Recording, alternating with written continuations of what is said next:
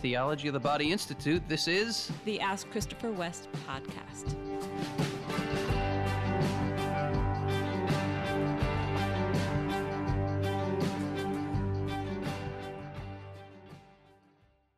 Welcome to another episode, everybody. Yes, hi, listeners. Happy to be with you. We're That's all, folks. Nope, we just started. I was trying to say we are happy to be with you, and then I wanted to also say we hope. I can't even get it out again. We hope you are happy to be with us. Is what I wanted to say. There we go. Very good. So our family's been watching a show together. We mentioned it before on a podcast, actually. The show. Is it called The Chosen? I think it's called The Chosen. Yeah, The Chosen. It's about Jesus and his apostles. So far, we haven't seen the entirety of it because it hasn't all been released. But yeah, we just started season 2. mm-hmm. And if you haven't checked out this show, you what you do is you get an app on your phone or on your tablet or whatever, and then we just cast it onto our TV, and we've been enjoying it. It's well written. The storytelling kind of brings life to familiar gospel passages. Something that came to light for me recently watching is how flawed the apostles are. And initially I was like, oh, that was kind of surprising to me. And I thought, well, why is that surprising to me? It's surprising to me because I have this overly pietistic image of the apostles. You know, all the holy cards we get as kids and the stories we hear of their heroisms and such. But they had to grow into that. They had to grow into holiness. And I really appreciated seeing the way these authors of this Chosen series are portraying the immaturity of the apostles, and that Jesus is not surprised by it. Mm-hmm. And that Jesus is meeting them right there and walking with them right there. And it's like, of course, that's how he does it with all of us. Mm-hmm. And he had to do it with them too. Yeah. You know, you just hear about the apostles growing up and you think they were kind of instantly saints or something. But I'm getting a picture, and I think it's a realistic one and a very appropriate one, of how Jesus was happy to journey. Even as I say it, I've just felt a little lump coming in my throat. Because somewhere in me, I was wrongly formed to think Jesus is not happy to journey with me in my growth. That he wanted me to be perfect 10 years ago, and I screwed it up so badly, he's still pissed off at me. Oh. But yeah, it's I think it's absolutely correct that the way Jesus is being portrayed here in being happy to journey with them through their foibles, to teach them. The line in Scripture that comes to mind is they were like sheep without a shepherd. They didn't know where to go or what to do. They needed help. We all do. Yeah. I desperately need my Maker to tell me who I am and to guide me into real freedom and to guide me into becoming the man I'm meant to be. And I've been catching glimpses of that in the way the author of the series has Jesus journeying with the apostles in their broken humanity. And yeah, it's been a blessing to me. That's a good lesson for all of us. Yeah, I'm it is. Glad you talked about that. And I'm also wondering if you have any updates from the Theology of the Body Institute. Yeah, we have some things coming up that people should be aware of. We have some online and in-person courses this summer, 2021. We have Catholic Sexual Ethics coming up in July in person. You can check out the link in the show notes to learn more about that. We have Theology of the Body Level 1 online coming up in July. You can check out the link below to learn more about that. And if you've already taken TOB Level 1 and you are interested in taking what we are now calling Theology of the Body and the New Evangelization, we've given it a new title. It used to be Theology of the Body 3. Let's call it the course formerly known as TOB 3. That's right. The class formerly known as TOB 3. We used to have Level 1 and Level 2 as prerequisites, but we came to realize you don't really need to have taken Level 2 to take the Theology of the Body and the New Evangelization. This will be an in-person course, first week of August. Check out the link below. And what it is, this is one of my favorite courses to teach. It is a guided tour of the Catechism from beginning to end. We also look at John Paul II's letter on the new millennium, his pastoral plan, Novo Millennio Innuente, that really outlines what the new evangelization is all about. We look at that first, and then we put on our TOB glasses, and we go through the 4 pillars of the catechism, and seeing the faith come alive in my students is one of the absolute highlights of doing what I do. And it really does come alive, especially in this course. So I'm excited about teaching that this summer. And I only get to teach that one every couple of years. So here it comes. If you're interested, check out the link. Do we have a question from a patron? We do indeed. As usual, we go to our first question from a patron. We're so grateful. Does this person anonymous or does... It is an anonymous question. I'll just say something too. If you're a patron, please do use your special link to submit questions, because we're always looking to know how we can serve our patrons. So grateful to our patrons, all you who give us this monthly support to enable us to do what we do. We can't do it without you. There's ongoing formation for our patrons that is exclusive to the patron community. So if you've been blessed by what we do, you want to learn more and help us out, we would be so grateful if you check out that link in the show notes. Here's our question. Thank you for your beautiful ministry. You are welcome. My parents divorced when I was a teenager. I'm still surrendering those wounds to Jesus. In my brokenness, I realize how desperately I'd like to have an earthly marriage model to look up to. I'm thankful to both of you for sharing and modeling that for me. Wendy, Christopher makes it sound as if it's so natural for you, even in your friendship, to love him unconditionally. That makes me wonder how you do it. How do you handle when his words or actions hurt you? Do you struggle too? Because I'm struggling. My mother's advice is full of negativity towards men. I guess I'm just yearning for some healthy motherly advice. Wow, this sounds like a question that I'm not going to answer first. It's Wendy's turn. I like it. And I'm very eager to hear what you have to say. Well, actually, let me say something. Can I say something first? Of course. On your behalf, Wendy, I just want to say to the world, and it sounds strange to say on your behalf, because I'm about to talk about your faults. Go right ahead. But you would be the first to acknowledge that you struggle, that you are wounded like the rest of us. I would also say you have had a particular grace in your life that has not made you perfect, but has given you a capacity to love people well.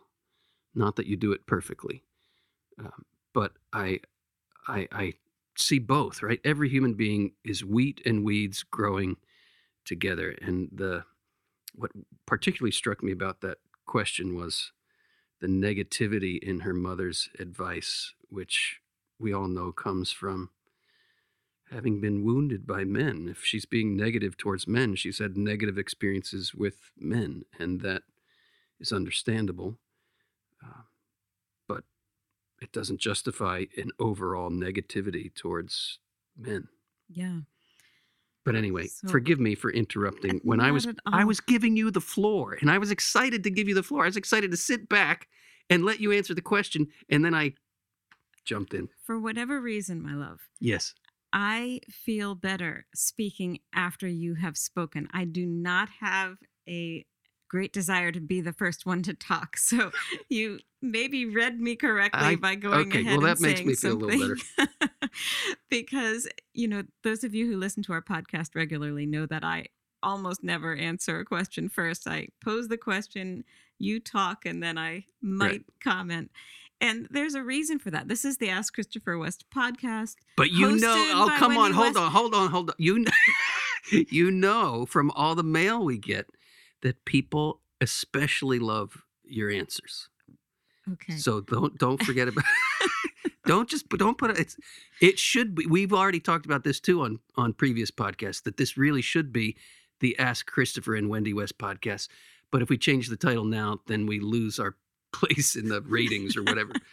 So it's fine with me, truly, because I do need time to think about things and don't feel like, just as gifted a speaker and especially answering questions. It has always blessed me to hear you answer questions and how you can kind of just feel the heart of the issue that's coming out in a question and respond to it. So that is wonderful. Some of the things that are just striking me about this question is first of all the pain of the divorce of your parents, which I just really want to join you in lifting up your heart to the Lord. It is an ongoing thing, as you said, still surrendering those wounds to Jesus and inviting his light into your heart and his mercy into your view of each of your parents. Sometimes things that happen in our lives can seem like a puzzle that we haven't been able to solve, a question we haven't been able to answer, and how difficult that can be sometimes. And I lift you up in that situation of your history and your family, and how much pain there is connected to the failings of your parents, just to live a healthy marriage for your benefit. And, I'm grateful the Lord has allowed our podcast and our relationship to be a sign of hope for you, because I think that's what it is. I think it is a sign of hope. Clearly, as Christopher said, we're not perfect, but there's been a lot of grace at work in both of our lives, and we don't have any corner on grace. God's grace is so abundant and so available. And just as you were talking earlier about the apostles in the Chosen story, how they come to Jesus, they're convinced, they're given up everything, they're following him, but they still make a lot of mistakes and misunderstand things, and just act out of their human pain. And they're real human beings, and so are all of us. So there's a question here: how do you handle when Christopher's words or actions hurt you? I think it's interesting that you instinctively know that. Maybe we've talked about that enough on the podcast that you know that Christopher's words and actions hurt me sometimes. Yeah, there was that one time. And when was that? Back in 1997? Was that when it was? Another thing that we don't maybe talk about as often is how my words and actions hurt Christopher. Yes, there was that. Yes. And to be hurt by something is not necessarily a sign that the other person's actions were wrong. The hurting sometimes is happening inside us because of something we expected or hoped for that the other had no way of knowing or anticipating. So, or we might be projecting something on the other from our own upbringing and wounds we got from our parents or siblings. Exactly. So, obviously that is part of our story. And there's something that I realized very early in my relationship with Christopher, which was the sense in which he is a beautiful gift to me, and I'm a beautiful gift to him. That was such a foundation of our relationship that has helped me through so many times of struggle or confusion in the nitty-gritties of our relationship, that being just a foundational truth. And I'll just say, we're a married couple, so in a particular way, you are a gift to me and I'm a gift to you. But there's also that truth in male and female relating in general. And it sounds like you may not be a married person. And so I want to say that because I recognize Christopher as a gift to me in a particular way, it doesn't mean there's not a lesson for all of us in understanding a relationship with anybody who causes us pain or confusion, that in some way the Lord's unique light is shining through this person. And sometimes so many things have covered over that light that is very hard even to recognize it, but it is there. And that has been such a strength for me in the particulars of our story, is recognizing, and God has given me just ways of seeing that, whether it's the face of my husband, to look in his eyes, to know there's a unique person in front of me whose deepest desire is to love and be loved. And I'm called to intimately relate with him on that journey. That gives me just an orientation in our relationship and in dealing with all kinds of things that are challenging. When a person's advice is full of negativity towards men, I think that person you don't need to go to for advice. Yeah. Because how could that be from the Lord? How could the Lord be negative toward men? God who made men. How could the Lord be negative toward women? God who Right. made women. That is not going to be the advice that directs us to what the Lord has for us. Can I add something there? Yeah. That negativity, as I was saying earlier, we know comes from being wounded by men. And I think the injustice here is that we end up defining one man in particular or all men in general based on wounds we've received from them, based on their own brokenness. And when we define the person's humanity based on that person's human brokenness, we're doing a disservice. We're really shutting down the possibility of redemption. It's something that has been a bedrock principle in our relationship is knowing that we're broken and knowing that Christ came into the world to heal us and restore us to the purity of our origins, as the Catechism says. You know, this talk in the culture about toxic masculinity. John Paul II would describe that description of masculinity as the interpretation of suspicion, where you lock someone into his brokenness, right? And we can also speak of toxic femininity. We hurt one another in our brokenness. That is true. And we need to reckon with those wounds. We need to open those wounds to healing. We need to forgive those who've wounded us to get over that bitterness. And that is all a work of grace. And it takes time. It's not easy. But one of the greatest injustices would be to define humanity or define specific people based on their brokenness.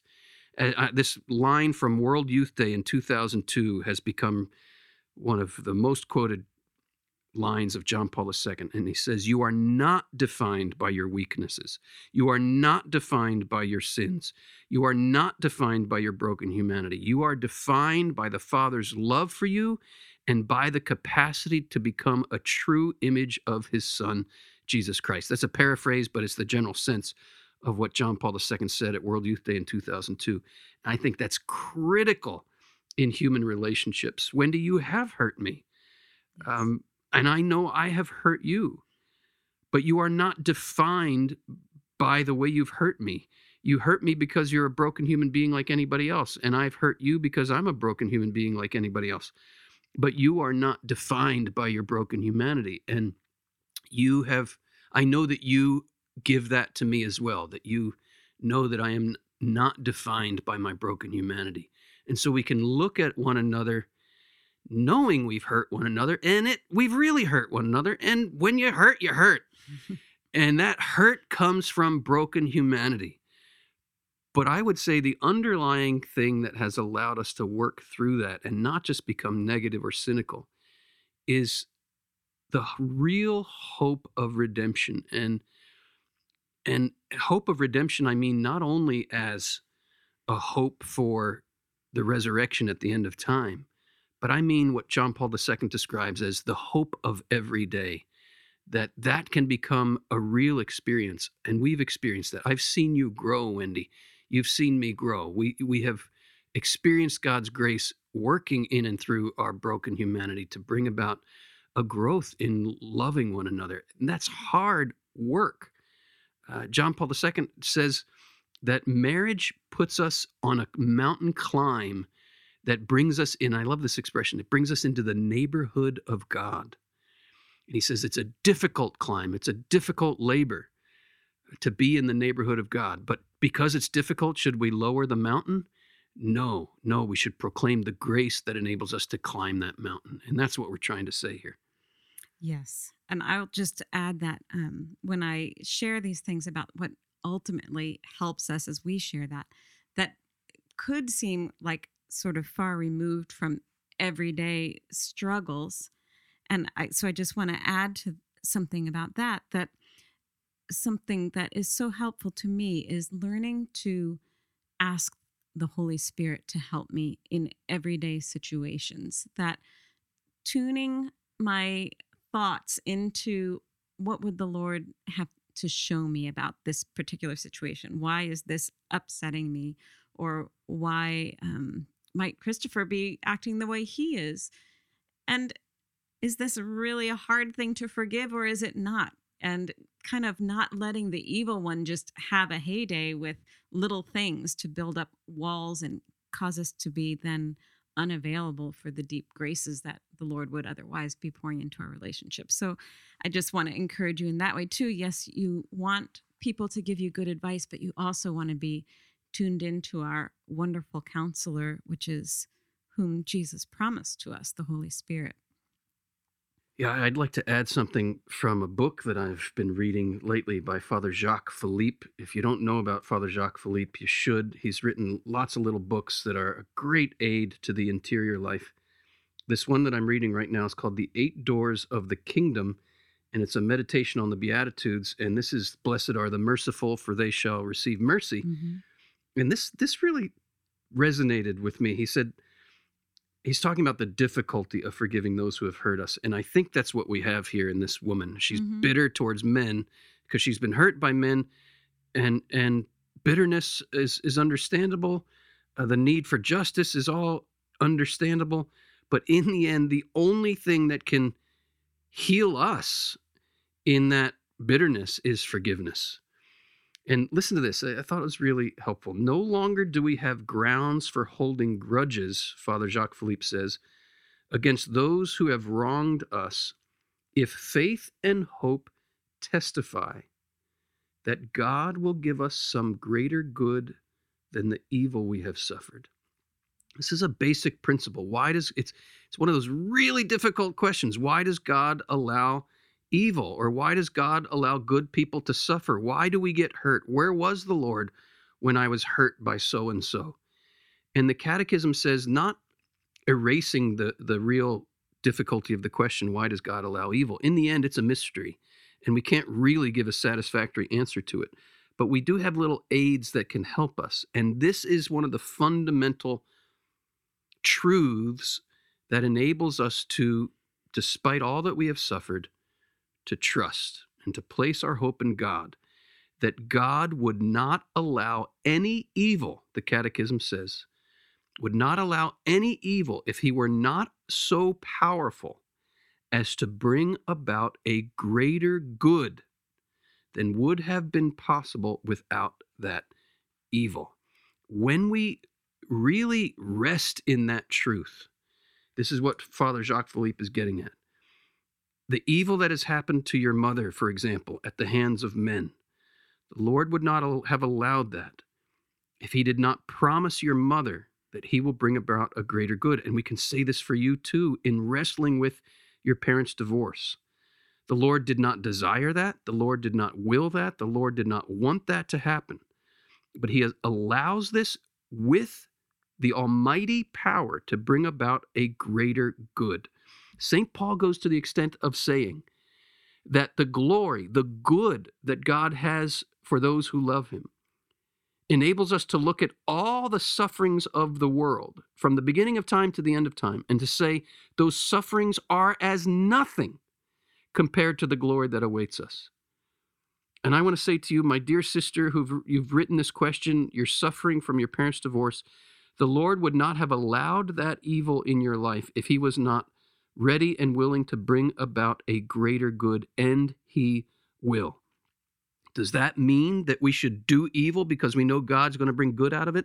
St. Paul addresses that question, and he says that's foolishness, and your condemnation is deserved if you live and think that way. But we really can, when evil has happened, when we are suffering from evil, we can place our faith and our hope that God will bring about a greater good. And then no longer do we have grounds, as Father Jacques says, for holding grudges against those who've wronged us, if faith and hope testify that God will give us some greater good than the evil we've suffered. That is awesome. Our next question is from a listener named Mary. Hi, Mary. Mary says, I have many questions. If sexual desire points to a desire for God, then what do you do with this sexual energy and tension while waiting for Jesus without falling into Gnosticism?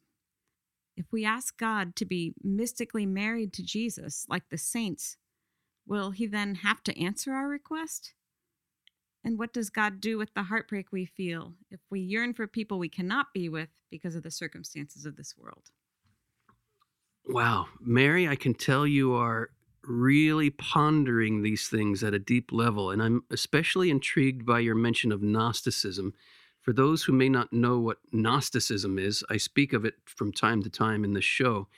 It's a heresy, it's an ancient heresy, a dualistic heresy that ruptures the body and the soul and believes that salvation comes from secret knowledge that liberates us from the crudeness of matter.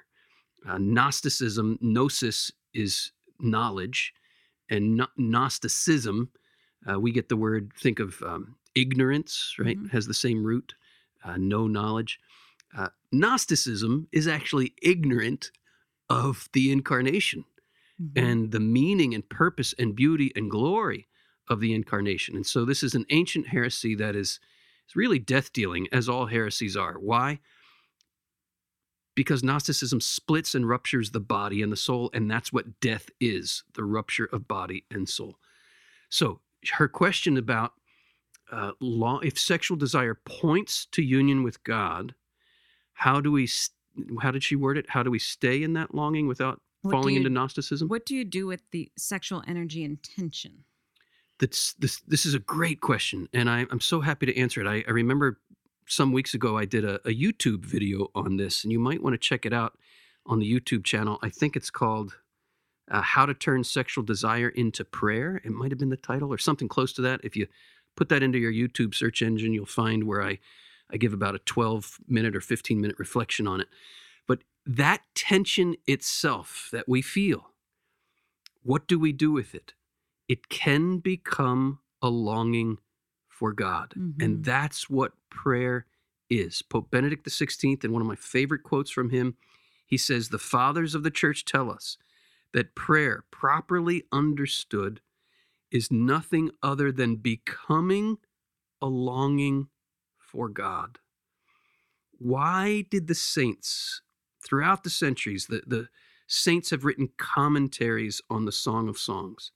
Indeed, the saints have written more commentaries on this erotic love poetry in the Bible than any other book in the Bible. Why?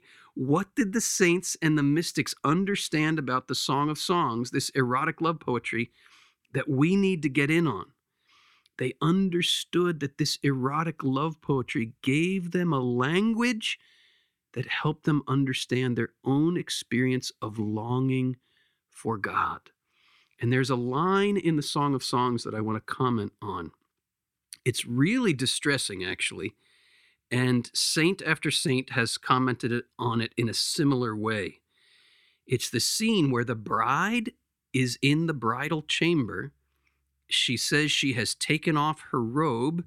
She's lying in the marriage bed, and the bridegroom shows up. You're expecting the consummation. And then he goes, he leaves.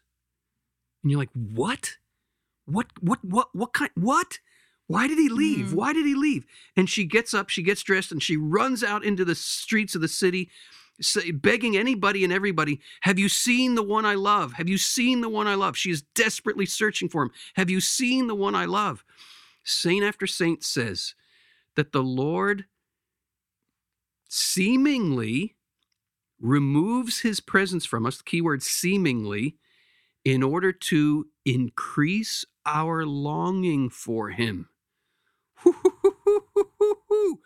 This is a painful reality, and anyone who has journeyed for some time in the interior life is going to encounter these times of a seeming absence of the Lord that is intended to stretch our desire. St. Augustine commenting on this, says, if you have a gift that you want to place in a purse, for example, but the purse is too small to receive the gift, he says the leather of the purse has to be stretched in order for the gift to be placed in that purse.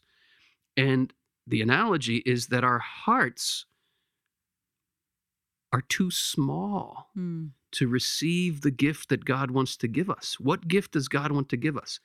He wants to fill us full with all the fullness of God. That's what Scripture says. That's what St. Paul says in Ephesians 3, that our destiny is to be filled with all the fullness of God. Well, for that to happen, our hearts have to be stretched. And Mary here is speaking of this sexual tension, this sexual struggle, this difficulty of a longing for union that is not yet happening. What does one do? I call it staying in the ache without taking satisfaction into your own hands. Stay in the ache. Allow the ache to be stretched, and it is agonizing. But that becomes a prayer of agony, St. Teresa of Avila says, that prepares our hearts for what the saints call the prayer of ecstasy. It seems to me, Mary, that you are right in that place of allowing or being invited to allow this new stretching of your heart. And this is when we start to hear those very compelling, sweet-sounding voices that say things like, if Jesus loved you, he couldn't possibly want you to suffer this much. You come down off that cross. He'll understand. I've been there many, many, many times in that stretching of my longing where I am ready to come down off that cross of stretching. And whenever we hear that voice come down off the cross, we know whose voice it is. And our response should be, get behind me, Satan. Teresa of Avila says, this is a paraphrase, but it is essentially what she's trying to communicate, that the Lord teaches us courage in the prayer of agony, in that stretching, because we need even more courage to endure the prayer of ecstasy. The consummation is coming. The promise is given. How long, O Lord? That's a very honest prayer, and we'll find that in the Psalms over and over and over again. And I encourage you, Mary, to pray it. How long, O Lord? How long, O Lord, will you keep me waiting? How long until you fulfill your promises? The ending of the Scripture, the final human words in the Bible, are the words of the bride crying out in union with the Spirit for the bridegroom to come. This is the prayer of the church, and I'm reminded of what the Catechism says here. The church longs to be united with Christ, her bridegroom, in the glory of heaven, where she will experience a rapture and happiness that will never end. That is the consummation of the marriage of the Lamb. It doesn't happen in this life. We get little tastes of it. We get little foreshadowings of it. Thanks be to God, we do. But much of this life, not all of it, but much of this life is an ongoing stretching. Far from repressing our desires, far from trying to annihilate our desires, the goal here, and this is what Christian prayer teaches us, the goal is the infinitization of desires, not the annihilation of desire, the infinitization of desire. Lord, help us to endure the prayer of agony in hopes of the prayer of ecstasy. For the joy set before you, Lord, you endured that cross, in which your own heart was thrust through with the lance. Teach us, Lord, teach us that way. I think that's what Mary's going through.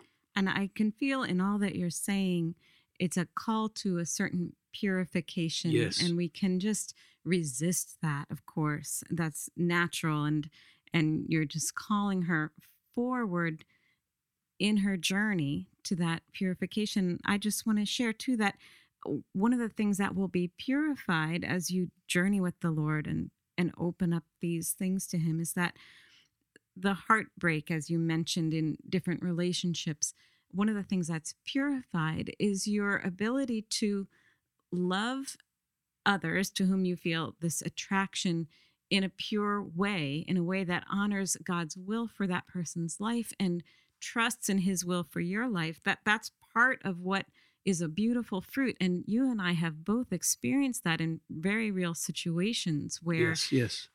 in our just our humanness, we've experienced a longing or attraction to someone that is not the Lord's will for us, and yet experiencing going through these sufferings and offering ourselves to the Lord, that he really transforms us in a way that's unique to our circumstances. And we have to have that openness that he would actually speak to us, that he would actually give us a vision of how we're called to love in a specific circumstance that corresponds to truth.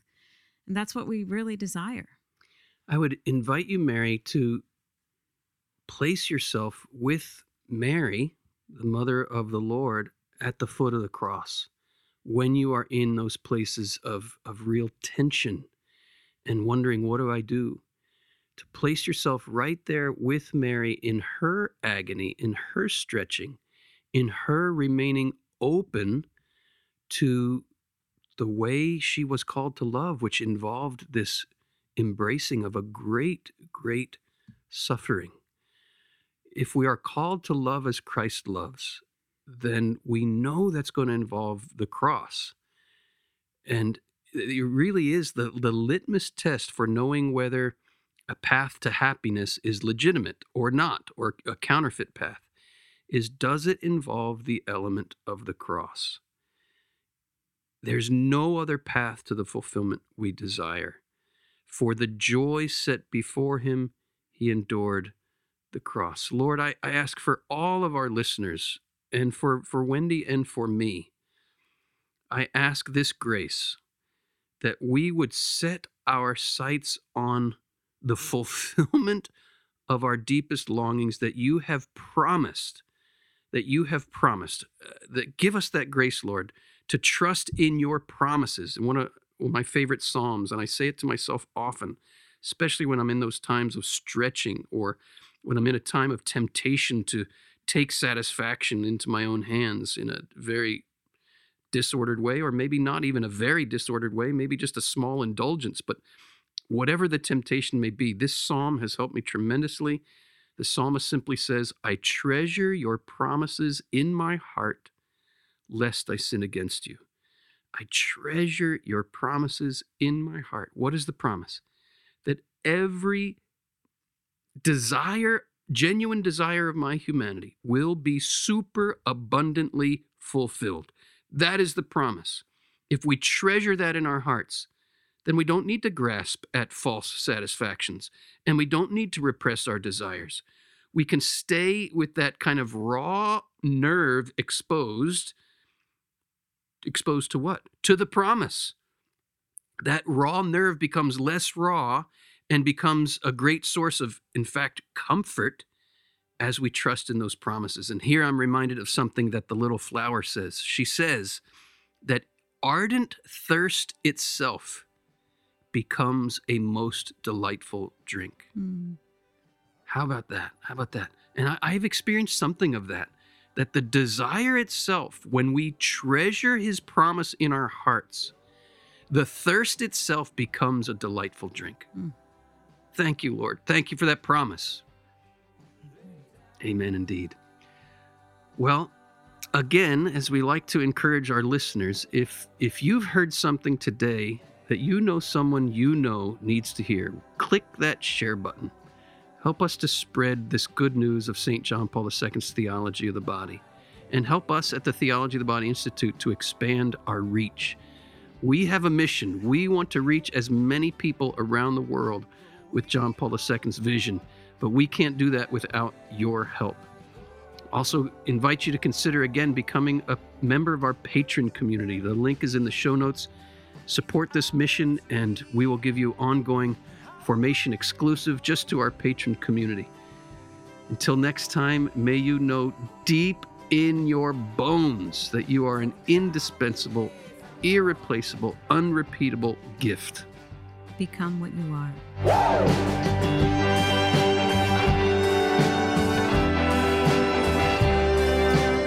Ask Christopher West is brought to you by the Theology of the Body Institute, with music by Mike Mangione. Christopher and Wendy hope that the information provided is helpful to you, but remind you that they are not licensed counselors. If you are going through serious difficulty, a list of trusted counselors and psychologists can be found in the show notes.